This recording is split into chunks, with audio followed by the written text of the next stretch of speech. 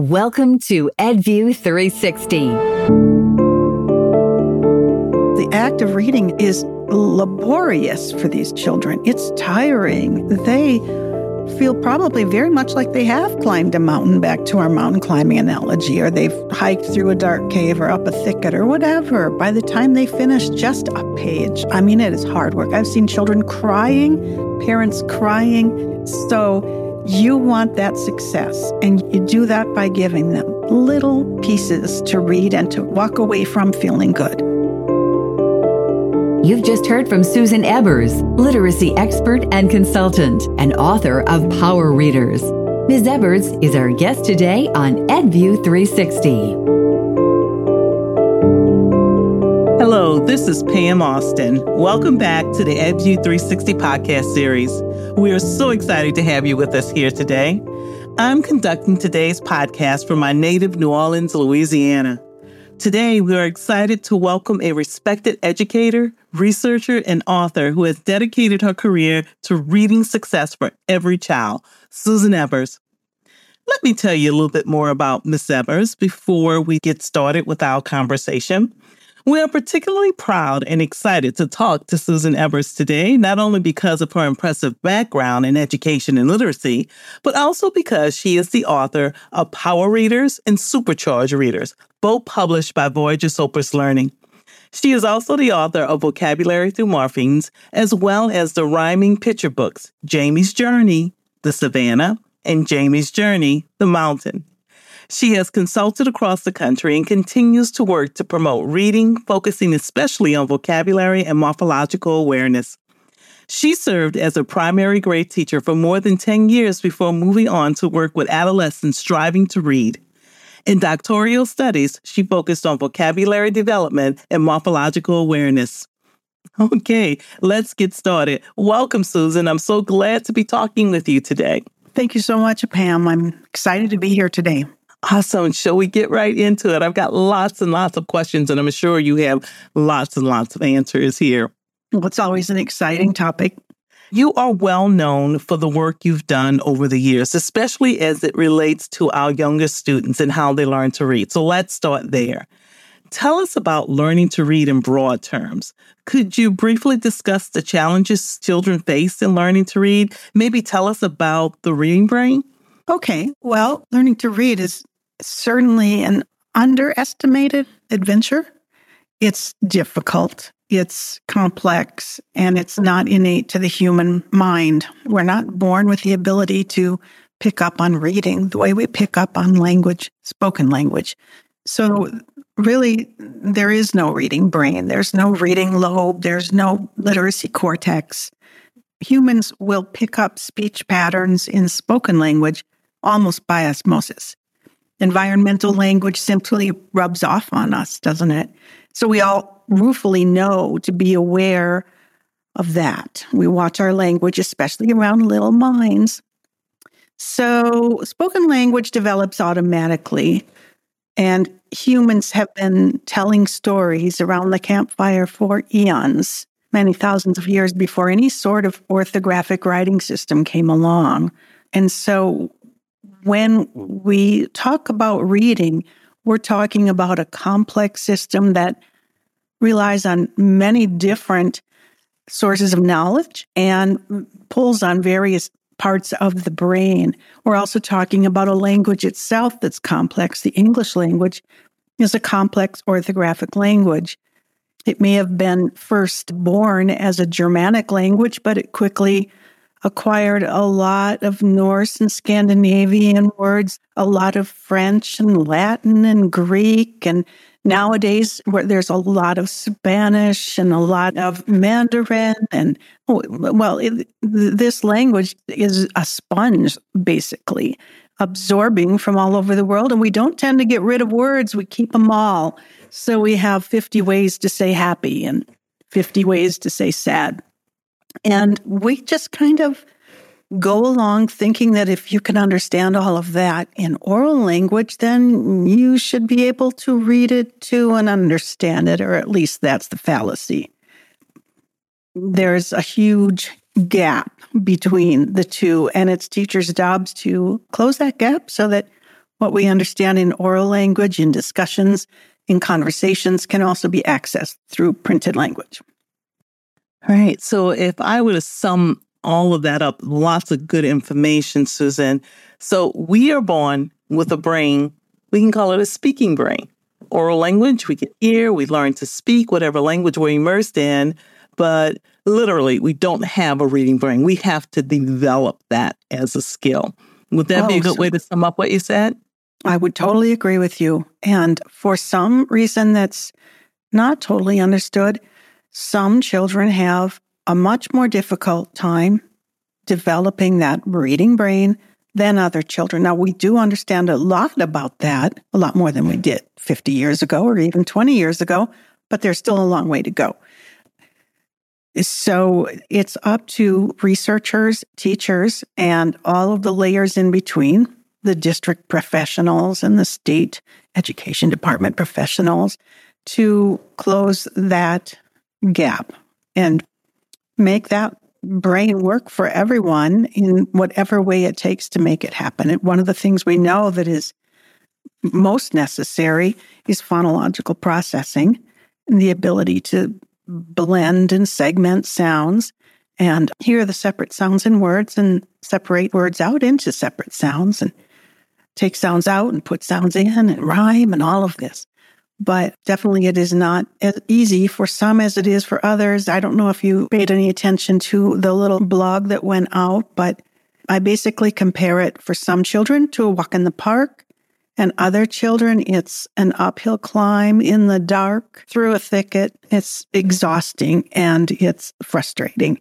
So definitely no innate, inborn reading brain, no anatomical or genetic part of the brain that is just born to read. But yet there is some evidence that genetics can play a role in reading difficulties. Right. So really understanding this complexity to meet the needs of all your students, those who can take the walk in the park and those who are going through that alternate route through what looks like darkness, we can bring them to the light. Right, Susan? Yeah, there you go. I like that. I think of it kind of like a cave system. The deeper you get into the cave system, the more you need that map and that flashlight, and you need to sort of map out all the branches and separate tunnels and sections of the cave. It's the same with the English language. Map it out, go in with a flashlight, keep track of all of the different permutations from the different etymological origins of the language and of the words. Right. So teachers have their work cut out for them, keeping that knowledge so that they know how to navigate that cave. Thank you so much for that analogy. So we've already talked about the complexity of developing the student. So when we think about the reading brain and what that means, when and how is it appropriate to start teaching vocabulary, morphology, and phonics? When? Is there a certain age? Is there a certain time? Is there a certain development that's going on in the child's brain when all of this is going to be most impactful to their ability for them to gain that skill of learning to read? Wonderful question.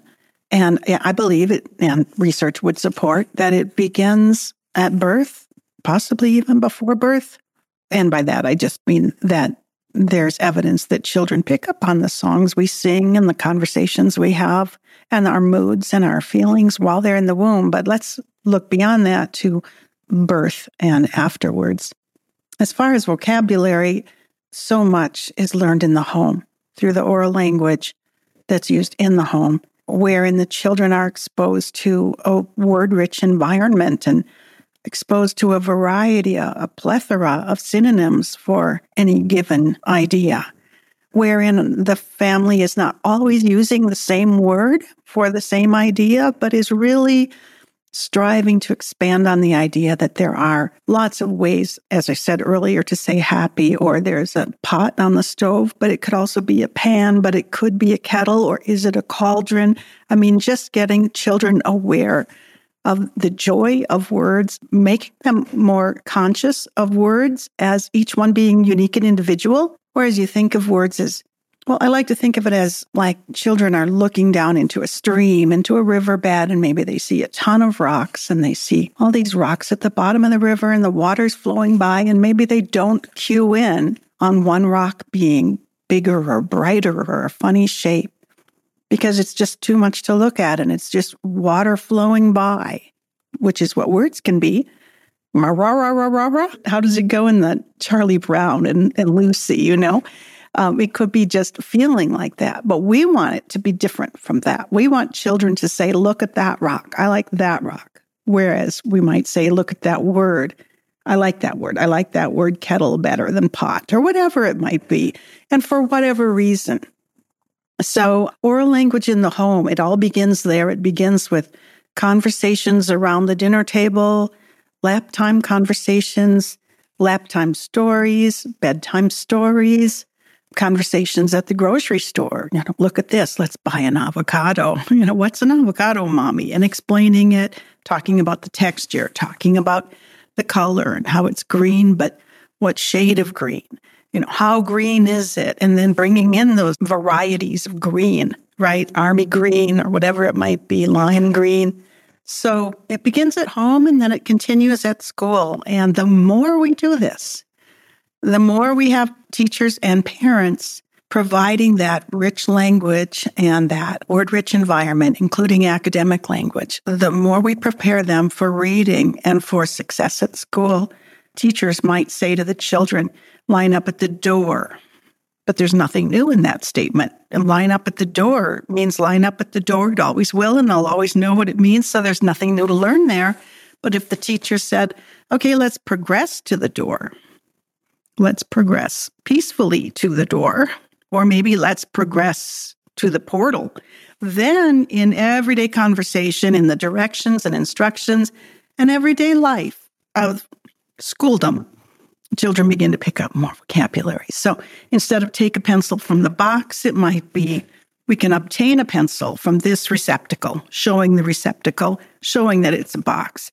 So using oral language as much as possible to promote vocabulary, because when we have the vocabulary, it makes decoding and word recognition that much easier. Wonderful. So that was one of your questions. Right. You also asked about morphology and phonics, and I feel like I'm going on a little too long.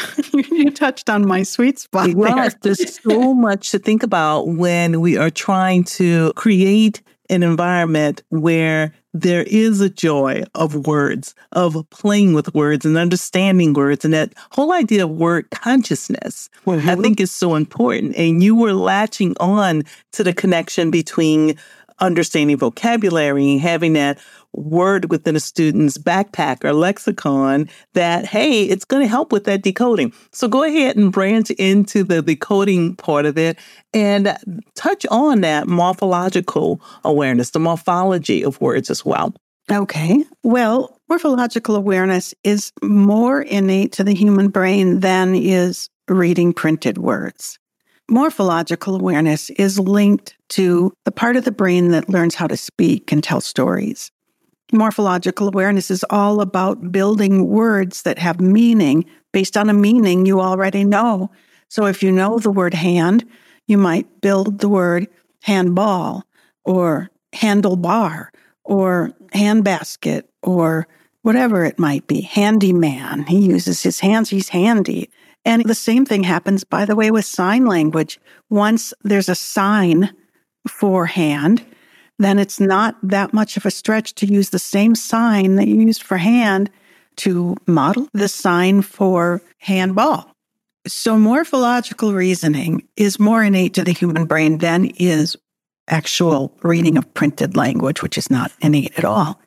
So drawing from the morphological awareness, building on it, bringing it up higher and higher to the surface of the brain, up above where the meta-analysis is, where metamorphological knowledge is, meta-linguistic awareness is, having students know what they know and know how they know it and use it then and repurpose it even and rebuild new words. All of this is a rich resource for promoting reading at a young age. So for instance, once the child knows how to decode using the sound symbol correspondences, for instance, if they can decode the word Jack, then maybe they can move from that to the morphologically related words, Jack straw, or jumping jack, jumping jacks, jacked, jacking. Once they have that decoding, it is just a springboard to a wealth of related words in that same morphological family. And all of a sudden, they're going from, I can decode paint to I can decode painting and painter and painterly and paint box and whatever it might be. It's very much a rich resource. Children at 1 and 2, 3 years of age are already starting to do this. They're starting to invent morphological words, partly because they're not sure what the right word is. I remember one of my friend's children, he was making rock candy with her at home, and they were stirring it up. She was, I think, 3 or 4, and she said, "Daddy, is the candy rockening yet?" So she sort of was like getting there, and we use that. We build on that, and there's so much research today to that point. We can discuss that a little later, but there's more and more research showing that morphology, morphological awareness, morphological knowledge is an integral part of actually learning how to read, not just reading well in middle school and high school, but at much younger. And then the same thing with phonics. Phonics, we want to do as much as we can in the home with that and in the early grades. Just having the letters on the refrigerator, right? Having the letter puppets, having the game, the songs and the rhymes and the jingles, it all is part of the process. And it begins at home. Right. And showing the fun in learning at that point. Often we're familiar with the term word families, and you brought up the morphological families. And just from hearing you just expound upon that a bit, that decoding and that meaning goes hand in hand. The morphological awareness can help with the decoding of these longer words, and those morphological families can actually help with understanding the meanings of these words. It's just amazing where teachers can branch off to add those layers of understanding of words for both recognition and for meaning. Right. I absolutely love it. So we've been talking about vocabulary acquisition, and we know that it's more than just exposure. We've been talking about when it begins really early on, and the conversations do begin with that exposure. But think about your educators or early learners. How do they go beyond exposure? You started to give me some examples there. Would you add anything else to how we can help our early educators expose students a little bit more or go beyond exposure to help them build those morphological abilities, right? And build those vocabulary. Exactly. And early learners, both in the home and in preschool. And I think preschool, by the way, is an underutilized source of learning to this day. I've been working with various preschool organizations, not right here in Bozeman, but earlier in California. And I just saw so many opportunities that were missed for building knowledge even before they ever make it to grade school. But preschool, in the homes, and in primary grades, kindergarten, first, second grade, it's really all about being quite clear with the children what it is, being explicit. Some people call it direct instruction, being clear, making it obvious what we're talking about, pointing out how one thing is similar to another but different. Look at how the M is so much like the W. How are they different, right? How is the B different from the D? Making things similar sounds the same way. How are sounds similar, but how are they different? What do you hear in clap? What do you hear in claps? How is claps different from clasp? Clasp your hands. What about collapse?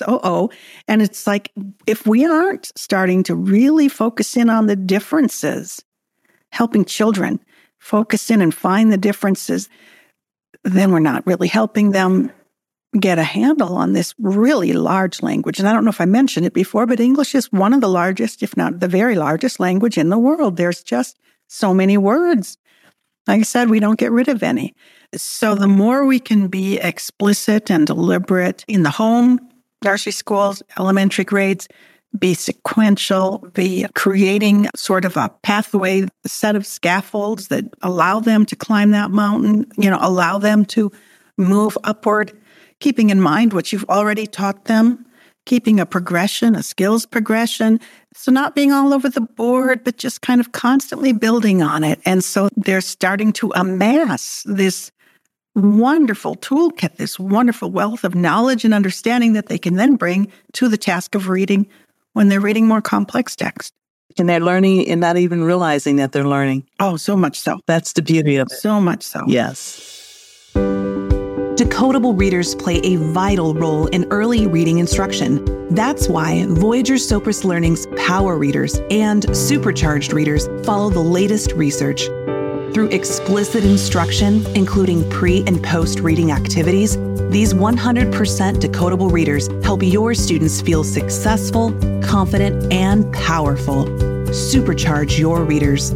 Visit VoyagerSopris.com/decodable readers to learn more. So let's go a little bit beyond vocabulary and how children learn to read. How does research support this integration of phonology, orthography, morphology, and vocabulary? All the ologies and vocabulary. Tell us more about that. This is all about when we're teaching our students to read, right? So the language components are phonology, which is the sounds of the language, how it sounds, the sounds of the words, the sounds of the letters and syllables and morphemes. The orthography, which is the written aspect of the language, the spelling, the syllables, the morphemes again. The vocabulary, the semantics, which is part of vocabulary, the syntax, the pragmatics, and of course, the comprehension. It's all part of reading. And cutting-edge researchers explore this question more and more, looking to more clearly understand how the human mind makes sense of these various language components, the phonology or sounds, the orthography, the syllables, morphemes, words, the meaning, the vocabulary comprehension, as well as the morphological understanding, which is kind of a newer piece of the puzzle, although not as new as it was 25, 30 years ago. So the act of reading requires this broad set of knowledge sources, the language systems or linguistic systems that I just talked about, the writing systems, and it also requires a general knowledge of the world. So to go back to our earlier discussion about pots and kettles and cauldrons and pans, well, there's some general knowledge of the world right there. Or if in the home all we talk about is the kitty cat and we never use the word feline, well, then when they read that word feline in text or even hear it in a spoken presentation, there's going to be a little gap there.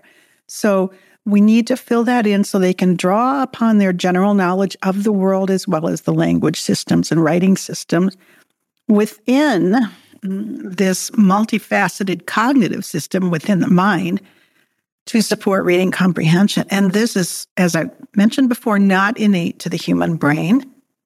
It's a makeshift process, if you will. We are basically making it happen. It's a fascinating repurposing of brain function, maximizing our brain's plasticity, its ability to kind of reshape itself for various purposes. We pull from various sections of the brain across the corpus callosum. So this is not easy. This is we're walking and chewing gum on a grand scale, on an epic scale. It's a somewhat jerry-rigged way to get the plane in the air.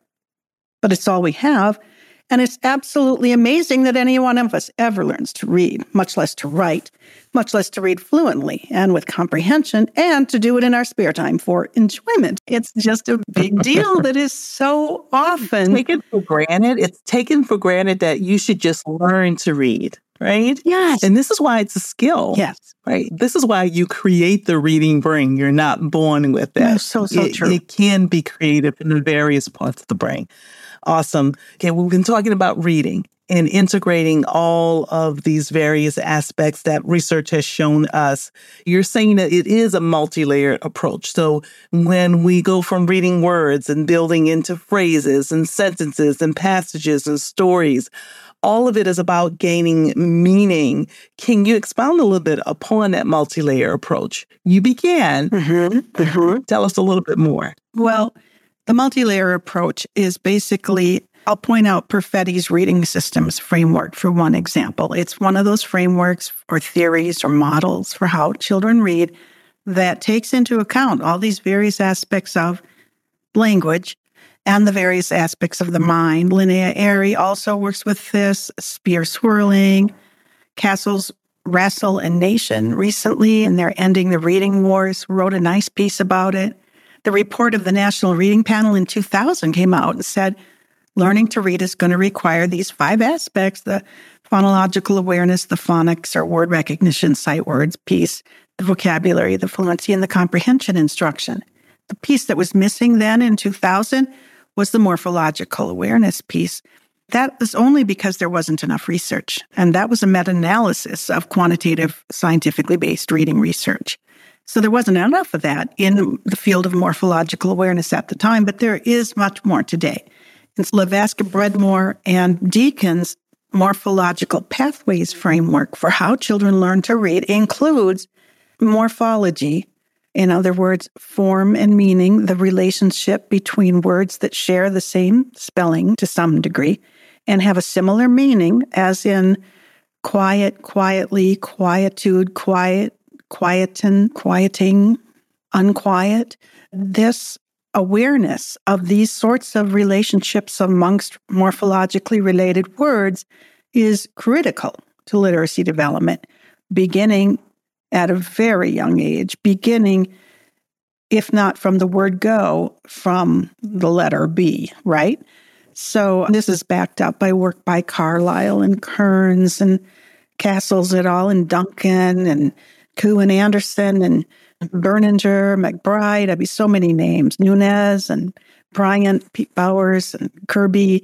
Lots of people have been exploring this question. Well, there's so many different researchers there that have given us the information that we need most recently, right? Mm-hmm. And we were leading into just building from words to phrases to sentences. But let us branch into engagement and motivation. These are critical factors for sure when students are learning to read. How can educators nurture these? How can we make sure that students are engaged, they're motivated, and when they struggle or show this disinterest? What can we do? What are some strategies that we can help students to gain that confidence as well? Good question, an important question, because motivation, engagement, interest is really important when the task is difficult. And for some children, the task of learning to read is monumental. What researchers like Paul Silva found, Heedy and Renninger, the discussion is about how self-efficacy promotes interest. And interest is a motivating factor. Paul Silva discusses interest as being the curious emotion because it crosses the boundary between simple cognitive factual knowledge and emotions. If you're interested in something, you do have the cognitive piece going on. You're absorbed, you're paying attention, you're thinking, but you're also happy. You're interested. This is a happy thing. So all of these researchers have found that they found a lot of different things that can promote interest. And there's situational interest in the moment at the time in this situation, and also long-term interests. But all of them have found that one of the most powerful promoters of interest is success.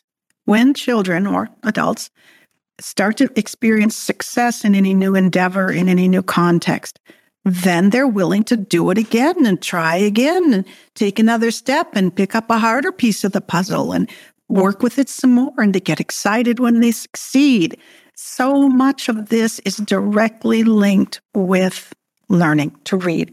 And one of the pieces I wanted to mention is that Rodimus, Tullivan, and Katonen in 2022 studied first graders, and they found that higher self-efficacy within the task of reading, so a greater sense of I can do it, I can read, for those first graders, predicted lower task avoidance. They weren't avoiding the act of reading. They weren't putting the books down and picking up the colors as much.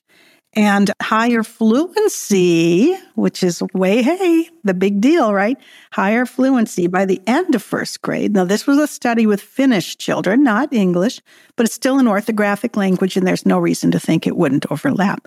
So the whole thing about motivation has a direct link with giving children pieces to read that they can be successful with, so they can start to feel that sense of, wow, I'm a reader. They identify with it. They think of themselves as readers. I can do it. When we talk about self-efficacy, we can say it's the I can do it spirit, right? The joy and positive emotions that we have, success, breathing success, that's all so important for our students. Did I get that right? Yes. So let's segue here and talk about that basic decoding. So we're starting at the basic decoding and reading decodable text because students are feeling successful. But then let's talk about the next step beyond that, including those polysyllabic words and those morphologically complex words, reading those, not just listening and hearing them and understanding and playing with them, but decoding. Let's take that next step. What tools can an educator use to help students build these skills? Well, I have within this podcast a link to a document people might want to open. Well, one of the tools, this is a decodable reader. It happens to be the one that I wrote, but there's many of them out there, and there's a list of approved decodable readers at the Reading League website. These are published by Voyager Sopris, and these are the power readers. For this example, in this tool, you see that we are not taking anything for granted. We are starting with this little book, Get Set, like Get Set Go, Ready, Get Set Go. It's a game of tag, and the children are learning the short E sound. And so in the words get and set and yes and yet and Meg and Ed and Wes and whatnot. So we start by teaching them with explicit, systematic, direct instruction, if you wish, the letters, the sounds, the sight words, and by sight words, I call them heart words in my program, but they're those high fluency words that are the most commonly used words in the English language and that we just have to know by heart. We have to know them by sight. I call them heart words because we have to know them by heart, but I picked that up from Linda Farrell years ago. There's work, we have to begin with working in phonological awareness and the sounds within. What is the sound of short and can you hear it at the beginning of elephant or egg or whatever? And can you hear it in the middle of yes and ten and pet? And so working with the sounds on the sound stage and then looking at the vocabulary and working with the vocabulary, reading it several times till it's fluent. And then the stories and getting into the story so that children now can read the story, not presenting them with a story to read that they're not ready to read, so they can walk away feeling frustrated and feeling like, well, I'm not a reader. That's the last thing we want. Continued frustration is definitely going to diminish and reduce and even obliterate motivation to read and to be thinking of yourself as a reader. So we don't want to go there. So you begin with the systematic, explicit instruction. Yes. And so there have been studies done where they've looked at decodable texts and looked to see if they make a difference to reading. And some studies show that they do, and some are unclear. And one of the questions I haven't yet seen them ask is, do decodable readers do anything to promote interest, motivation, engagement? And that's a whole different question. See, that's not the question of, do they promote reading ability? Hopefully, the teacher has already taught the child how to read, taught them the sight words, the phonological pieces, the blending and segmenting of sounds, the phonics patterns.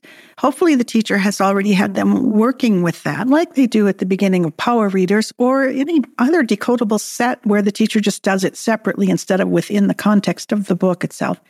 And so when they read the story, they're excited to read it. They're excited to show what they can do. And wow, I read it. And then to read it again. And wow, this time I read it in 7 minutes instead of 10. And maybe a third time. And wow, I got this one done in 5 minutes.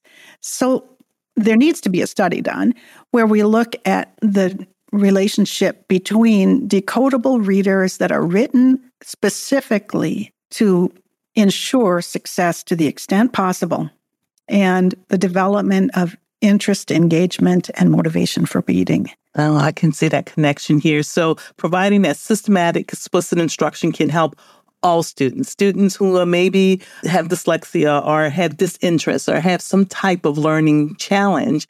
What you're doing is you're setting them up for success. So true. And I can say this as someone who's written 3 different series. I believe it's the number one goal of a decodable reader is to change the way children think of themselves. And another thing I wanted to mention real quickly is that decodable readers are short. They tend to be 6 pages or 10 pages, just a few words on a page, at least at the beginning. They gradually become longer and start to look more like authentic text. But at the beginning, they're very short. And that's because the act of reading is laborious for these children. It's tiring. They feel probably very much like they have climbed a mountain, back to our mountain climbing analogy, or they've hiked through a dark cave or up a thicket or whatever. By the time they finish just a page, I mean, it is hard work. I've seen children crying, parents crying. So you want that success, and you do that by giving them little pieces to read and to walk away from feeling good. All right, you've given me a little insight here, but I want to ask if you can expound upon this just a little bit more. Right now, decodable texts, they're having their moment. There's more interest there. There's more people thinking about the value of decodable texts. It seems that more educators are talking about that, and more companies are doing what? They're publishing them as well. What have you or other researchers and literacy experts always known about using decodables for early readers? Well, let me take you back to when I was first a teacher. I was first a teacher in Alabama and had my teaching certificate, had the children in front of me, followed the directions in the teacher's guide first day. But the kindergarten teacher had given me the reading groups that she thought would work out best, and I decided to start with her advice. First group comes to the little kidney-shaped reading table. Okay, let's read this first story just like the book says, and here's the words, and let's practice the words, and now let's read the story, and everything went just like, Second group comes, and they're blank. They're looking at me with these blank eyes. The difference between the first reading group and the second reading group was like a 10-year difference in development. It was incredible. And now this was a private school. These kids were all from well-funded families. It wasn't about the parents not having the means to support the children. It wasn't about the parents maybe not having enough of a vocabulary themselves or whatever. It was simply the difference that we talked about earlier with how various minds cope with the task of figuring out how to jerry-rig the plane to read. So it was with those children. I was so pleased that our school had this little program called the Letter People. And it got us a little closer to filling in those gaps. Here's the letter, and have these cute little songs and rhymes and jingles, and here's the letter, and it makes these sounds, and here's some words. And we had a really nice Lippincott program at the time that's not in publication anymore. But it still wasn't enough. So I just started creating my own little decodable, not even books, really, just a paragraph, a passage, a sentence, until finally they were reading longer and longer pieces. And I just felt at the time that was the bridge. I guess I see decodables, and actually other researchers, I think Louise Motz talks about decodables as being the bridge between learning to read and reading to learn. So between beginning texts and more authentic texts. And hopefully a decodable set will take the children through the various types of phonics patterns and the various types of morphological patterns, which is more rare in decodable series, but it is part of my series, until they are more comfortable with reading words from around the globe. And of course, the problem with decodable texts that some people argue against is that they're boring. Well, we do our best, but I have to admit some of them are boring. But the point of it is, again, the joy comes from the I can do. Look what I did. And then pull out the wonderful children's literature, the award-winning Caldecott award-winning books, and provide them with the more interesting books at the same time in another setting, maybe in story time or some such thing. So I think the big question is, what is the goal?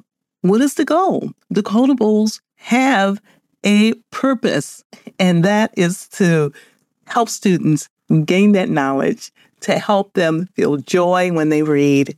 I love the idea of the bridge. There's always a way to get from here to there, right? That's right. Absolutely love it. Now, we mentioned earlier that Voyager Sopris Learning recently published the second edition of your interactive beginner reading series, Power Readers and Supercharged Readers. Tell us the difference between the two And what these series offer for educators, how do they help students learn to read and improve their reading skills? Okay. Well, the first edition of Power Readers and Supercharged Readers came out, 2007 maybe, and then Supercharged a year or two later. And they were just black and white line drawings. Now the new editions that just came out this year are in color. Also, the first editions didn't have coaching tips at the bottom of each page. Now these new editions do. So in the handout that's part of this podcast, if you, for instance, look at the coaching tips at the bottom of page 11, they're reading the short E story, the Get, Set, Go playing tag story. And the coaching tips at the bottom say, encourage beginning readers to run a finger beneath the word, as this action will help them focus on each letter, reinforce the habit of sounding out words. Guessing based on pictures will eventually lead to errors. These books were always written to help teachers who are too busy to spend forever planning a lesson. We all know what a basal reading teacher's guide looks like. It's like a Bible. These were written for teachers to quickly cut to the chase, to give them to mentors and parent teachers and tutors and teachers' aides to help children. And by adding the coaching tips, we just made that happen a little bit more. Love the idea of coaching tips. These are supports for teachers that they will definitely value. I like to think of it as embedded professional learning. That's exactly what it is. It's like, okay, how can I say it in about 2 seconds at the bottom of a page in tiny print, and yet hopefully some learning is coming out of that while they're doing their work. It's embedded within it. Another piece. Shifting away from the guessing. Oh, so much so. And the running the finger beneath, it's also got that manipulative, hands-on piece. I'm always a little worried about trying to teach children to read just online, where they can't touch the book and hold the book and run their finger underneath the word as easily. Learning to read is a difficult process, and the more we can make it physical and concrete for those little concrete learners with those little concrete minds, the better.